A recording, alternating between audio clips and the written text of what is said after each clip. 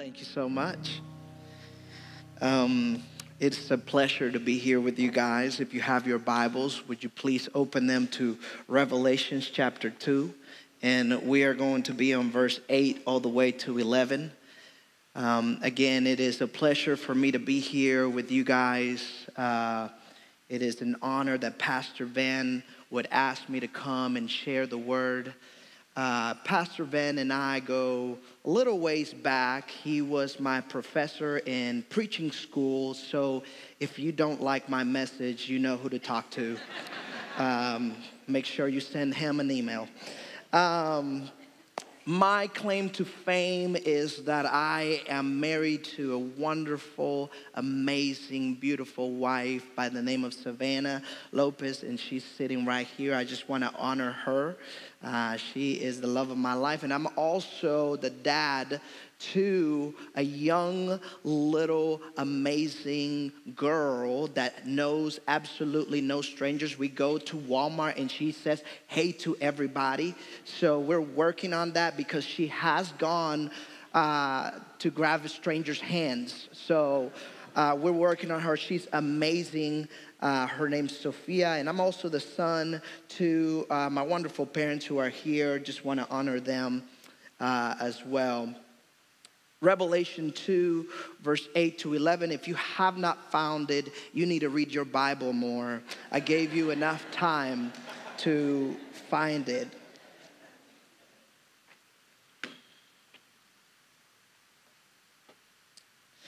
I was wrecked by the song that we were singing right before this because it talked about when we are going through the fire.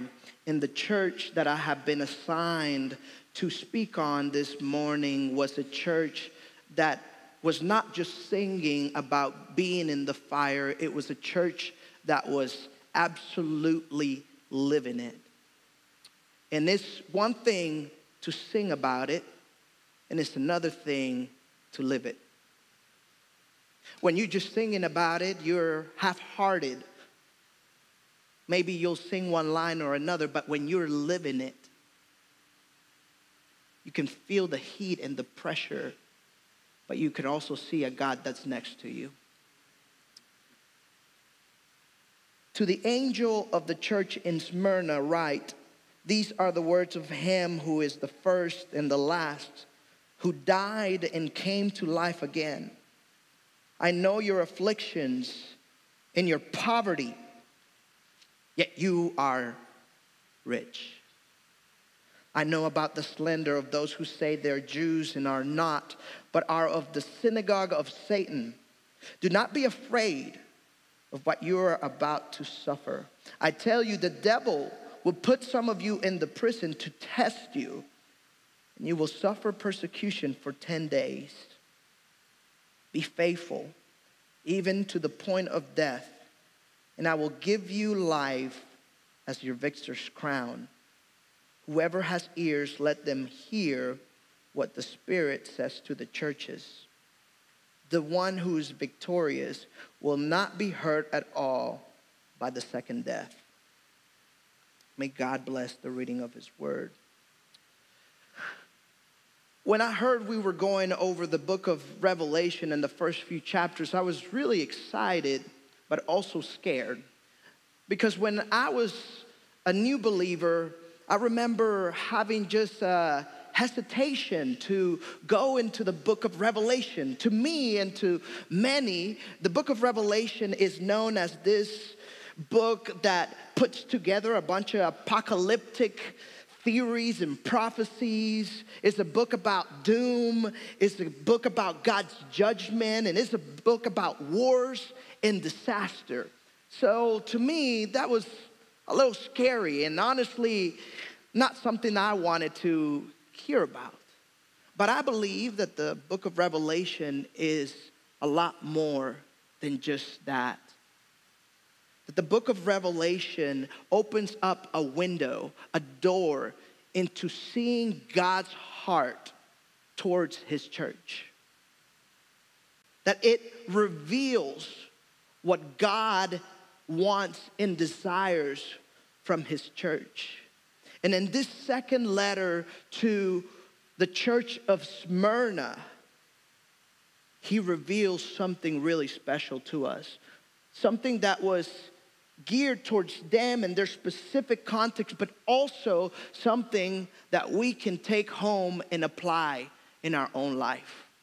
Now, the church of Smyrna was a church located in one of the most amazing ports in the world.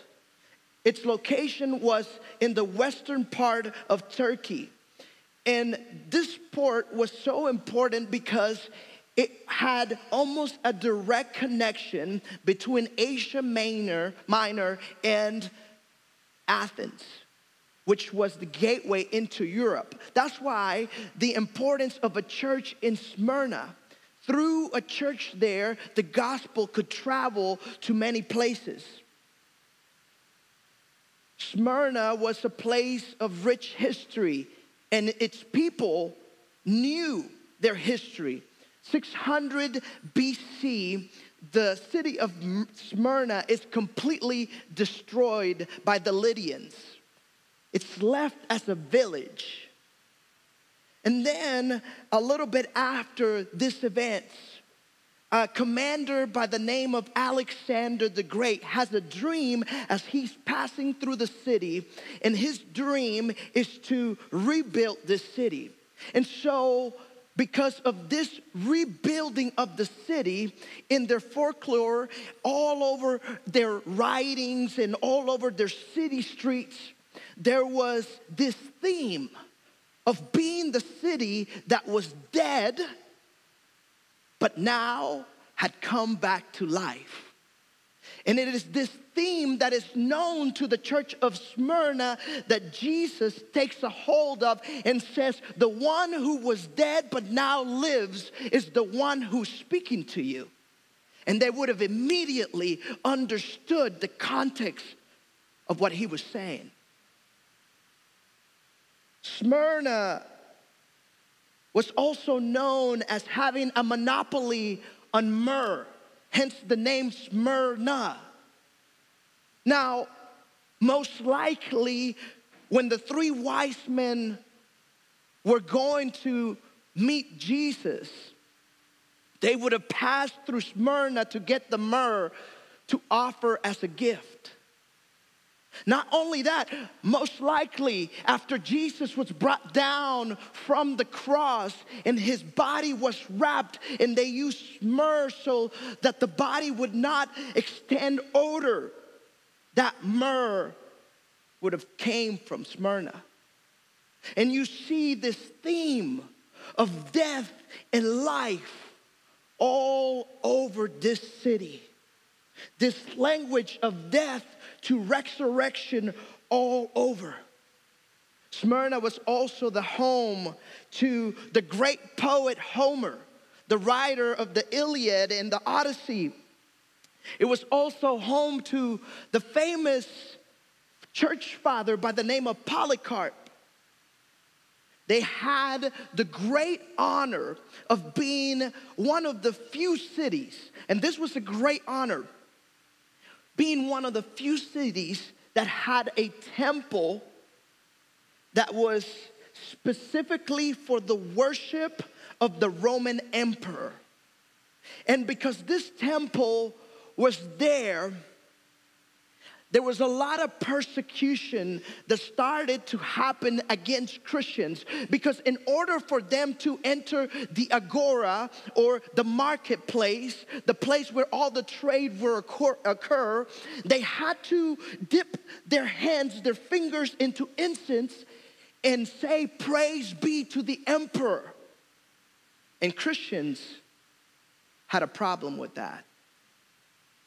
And so they could not enter the main place of trade, the main place of work. And so they had this great honor of not only having the temple, but something that was key to being a mega city of their time. They had the ability to host games. And they would host athletes from all over the place. And it was known as a mega city. It was known as a star city. It was known as a model city. And in this sophisticated city, some of the worst atrocities against Christians began to happen. Early historical records tells us that believers were dragged, tortured, and even killed at the marketplace. That they were being burnt alive. That they were being given to the wild beasts. That they were stoned to death. Unimaginable things were happening to Christians.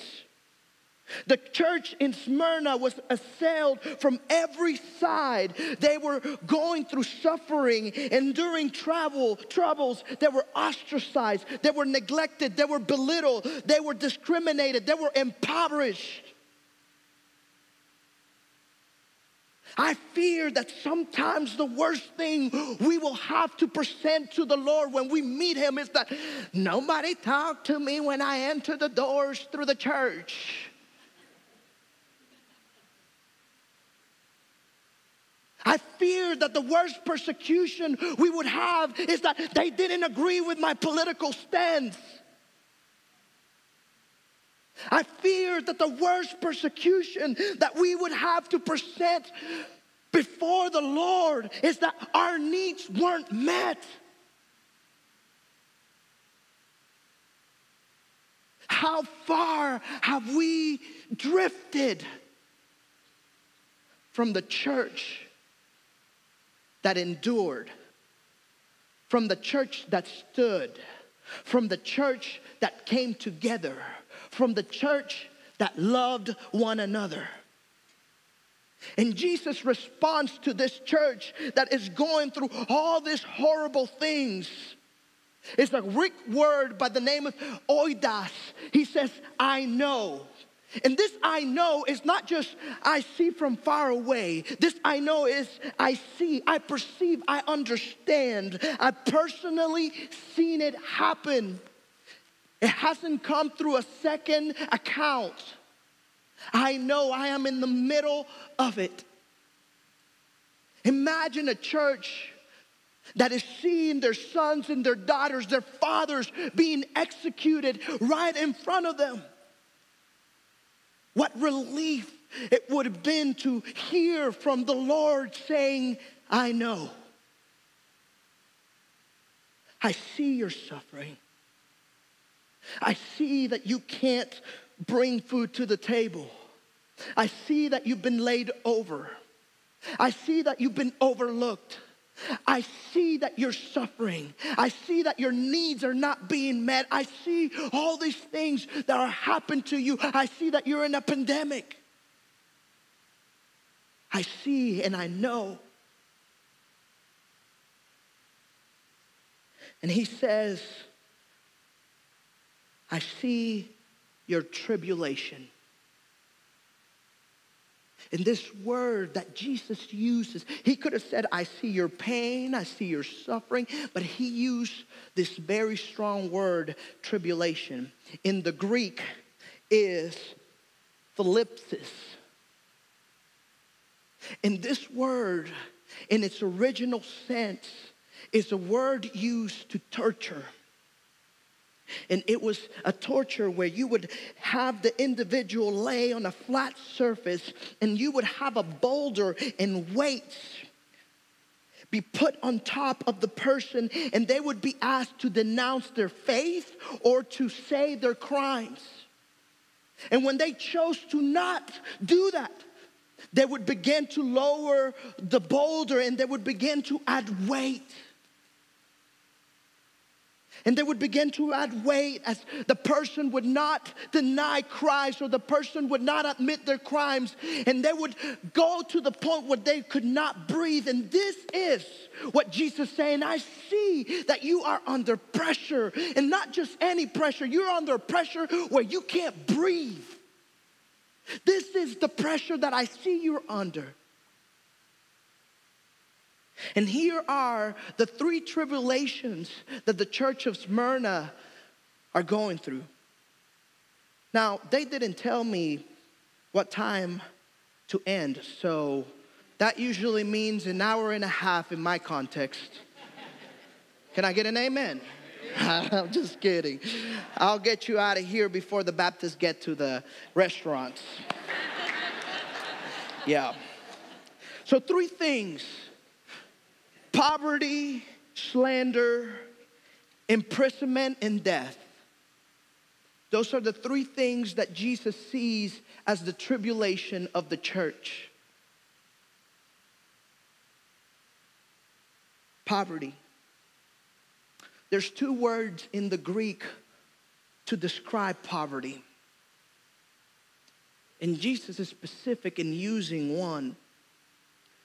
There's a poverty that describes the wages of the slaves, which means you have barely enough to make it. But that is not the poverty that Jesus chooses in this passage.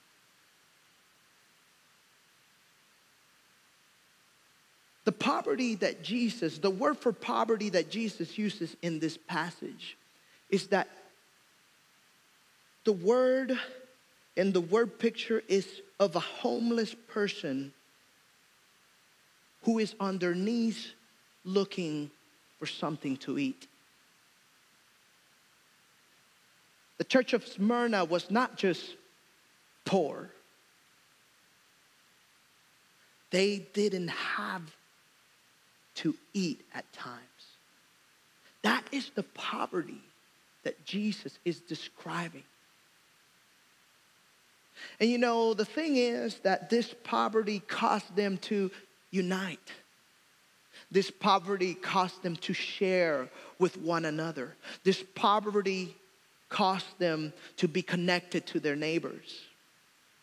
And so therefore Jesus says, but you are not poor, you are rich.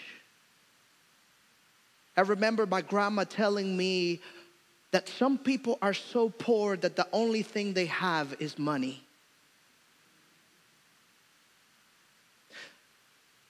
And as I was studying this passage, I remember that hero of mine, my grandmother, Hortensia Lopez. Just a mighty woman. She used to come visit us in the United States, and we used to take her to Ryan. And there's no Ryan in Honduras. So she would come, and as we were finishing up, she would put strawberries in her purse. And we would find them at the house. She was the funniest person I've ever met. She was wild. The doctors used to tell her, you better watch your eating because your blood pressure is going to go up and you're going to pass away. And she's like, I rebuke that in the name of Jesus. Watch, you are going to pass away before I did. And she lived to be past her 80s when the doctor said she wouldn't pass her 60s. A mighty woman of God. And I remember when I was younger, I was going to Honduras to visit for the first time in a long time. And I asked my parents, so where am I going to stay? And my dad goes, you're going to stay over at your grandma's. I didn't understand what that meant. But as you probably know, Honduras is a third world country. There is extreme poverty there. And my grandmother was part of that extreme poverty. And I remember that when we arrived to Honduras, I knew I was staying with my grandmother, but they said, we have to wait till night time, because if someone sees you during the daytime and they know you're coming from the U.S., they might kidnap you. And I remember pulling up to her house and just seeing a fence of uneven pieces of wood. And I remember being snuck into the house. Outside was the kitchen, next to the shower. In the shower was a tub where they collected rainwater. I remember going into the house and it having a dirt floor. And at that moment, I realized, uh-oh,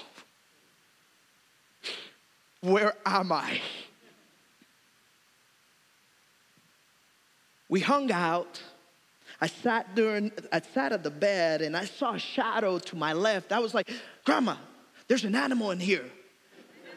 And she goes, no, that's just your grandparents' pet. And I was like, oh, is it a cat? No, it's Philip the rat. I was like, oh no. It was time to go to sleep. No air conditioning, tropical weather, mosquitoes all over the place. She's used to it. I've been living in the United States for I don't know how long. I'm petrified of mosquitoes. And so I put the cover and I leave a little hole where I can breathe. I did not sleep the whole night. In the morning, I saw how she opened the windows. Still dark, 5:30 a.m. And she knelt down and she prayed for hours. This wasn't the first time I'd seen her do that. When she would come and visit us in the United States, she would do that every single day. And as the day broke in, I saw boulders that cover her windows. You could barely see any light. Someone had moved in next door and was kicking them out of their land. Talk about rage. Talk about impotence. I felt all those things. But my grandma, she trusted in Jesus. You know, I didn't inherit land. I don't know if she ever had over $5,000 or $1,000 in her bank account. But she gave me the biggest heritage of faith. And that's what Jesus says is richness. That is what holds true value.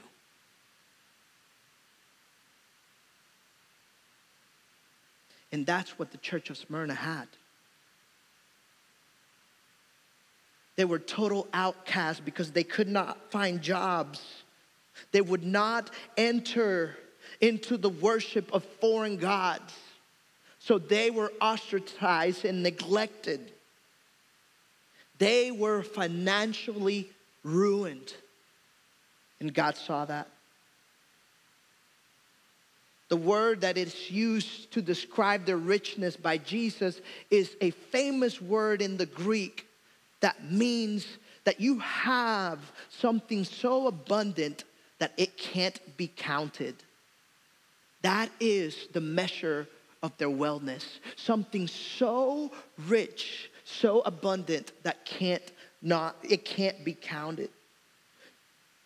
In the passage, we also see that they are met with slander, and the slander came from the Jews that were part of the synagogue of Satan. So says Jesus. Satan is a word that means the one who accuses, and they were doing exactly that. They were slandering and accusing Christians of things that they wouldn't do and had never done. And the accusations were things like the Christians would gather together in love feasts, meaning orgies, and they would drink each other's blood and eat each other's flesh. They would also say that the Christians did not have a sense of family because they call one another brother and sister. They neglected their own family to care for brothers and sisters, and that was a big deal in that time. And so to add to the pressure of poverty, they're being slandered. And so when a Christian walked by, people would spit and curse. Because the other slander was that when anything happened negatively, that affected negatively the city, they would blame it on the Christians, for they said they worshiped the one true God. Yet Smyrna worshiped the God of rain. Smyrna worshiped a God of wine. Smyrna worshiped all sorts of different gods. And so when something happened in the city, they would blame the Christians. Another layer of pressure. And the last thing that Jesus warns them about is that they would suffer imprisonment and even death.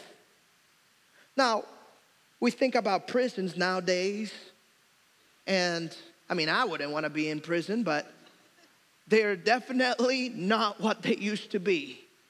We're talking about rat-infested feces, urine all over the place. Some documents say that you can smell a prison for half a mile away. It was disgusting.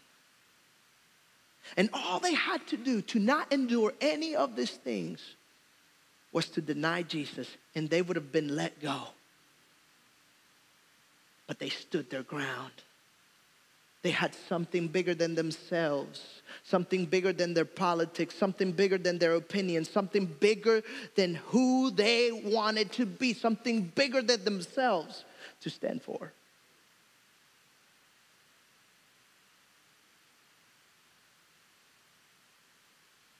I'll end with this. Polycarp, and the band can come on up, was one of the sons of Smyrna, one of the early fathers of the church. And he was in Smyrna when persecution arose. And Christians began to be thrown to the wild beasts, and they began to be stoned to death. And all these things were happening, and people could not understand why these Christians were choosing death over life. And so they began to ask around, and they said, "What's going on?" And they looked for the leader of the church in the city of Smyrna. And that leader was Polycarp, the bishop Polycarp. And so an account came saying that it was because Polycarp was enticing them that they would choose death over life. So what happens is that they send several soldiers to the house of Polycarp. And when they get there, a day before, Polycarp has a dream. And in the dream, his pillow is set on fire. And he takes that as a sign that God is showing him that he must suffer. When the soldiers arrive, they knock on the door and ask, "Where is Polycarp? We've come to arrest him." And Polycarp, our account tells us, runs down and says, "I am he, I am Polycarp, the man who you're looking for. But would you mind giving me an hour of prayer? I know what you've come for. But before I leave, could we feed you with a meal?" And our account says that they made breakfast for them, and as they were sitting down, they could hear the passion in the prayer of Polycarp.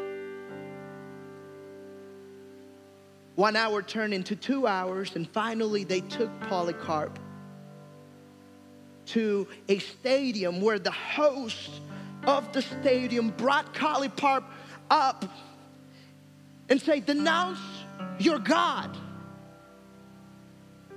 Polycarp said, "No, I will not do that." And the master of ceremony said, "We have wild beasts." And Polycarp, like a bad Christian, said, "Release them." I love it. The master of ceremony got upset with that answer and said, "I'm not going to send you to the beasts. I'm going to burn you alive. Deny your God, or you'll be burned alive." And then the most famous words that are left from Polycarp were said, and he said, "For 86 years, my Lord and Savior has never let me down. I will not let him down today. I will not deny my God. And whatever is to happen to me will happen." And so in a rage, they send Polycarp down and they put the woods around him. And usually they would nail people's hands down to the wood that held them. But Polycarp said, "Just tie my hands, I'm not going to run." And they did that, and they set the fire to the wood. And as the flames began to go up, the people that were around said there was a sweet fragrance. Instead of the smell of flesh burning, there was a sweet fragrance. As all this was happening, and as the people watched, there was a wind that came and pushed the fire aside. And Polycarp did not burn.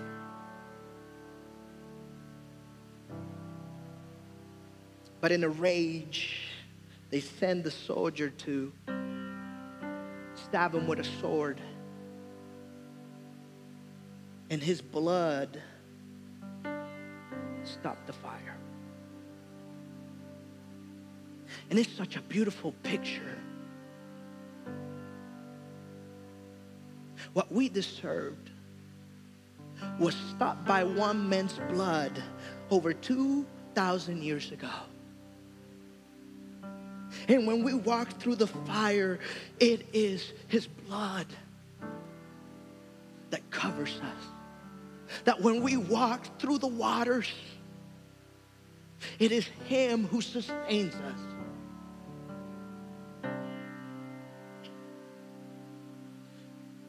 This is really the end of my sermon, I promise. But I cannot leave without saying this. Jesus ends this letter saying, "Be faithful even to the point of death, and I will give you life as your victor's crown." Remember, I told you that in this city, they would hold games. And so that meant that there was many athletes that would compete in these games. And when they won, they would be given a leaf crown or a wreath. And that would be called a victor's crown. Now, a Christian would have never dreamed of getting one of those. But Jesus said, "I myself, the King of Kings, the Lord of Lords, the maker of heaven and earth, will give you this." The emperors were the ones who would crown the athletes. And when the athlete went around the time, they would be venerated not for a month, but for their entire life. And so when they read this, the Smyrnans, they knew what Jesus was saying.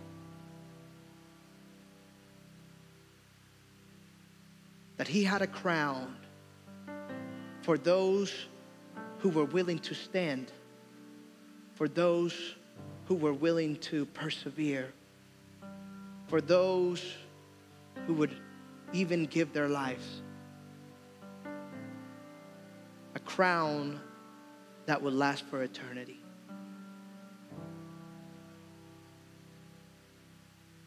My prayer is that as a church, we would stop playing games. My prayer is that as a church and as individuals, we would start loving one another. And that's not just my prayer, that's God's heart. This is the richest nation in the world.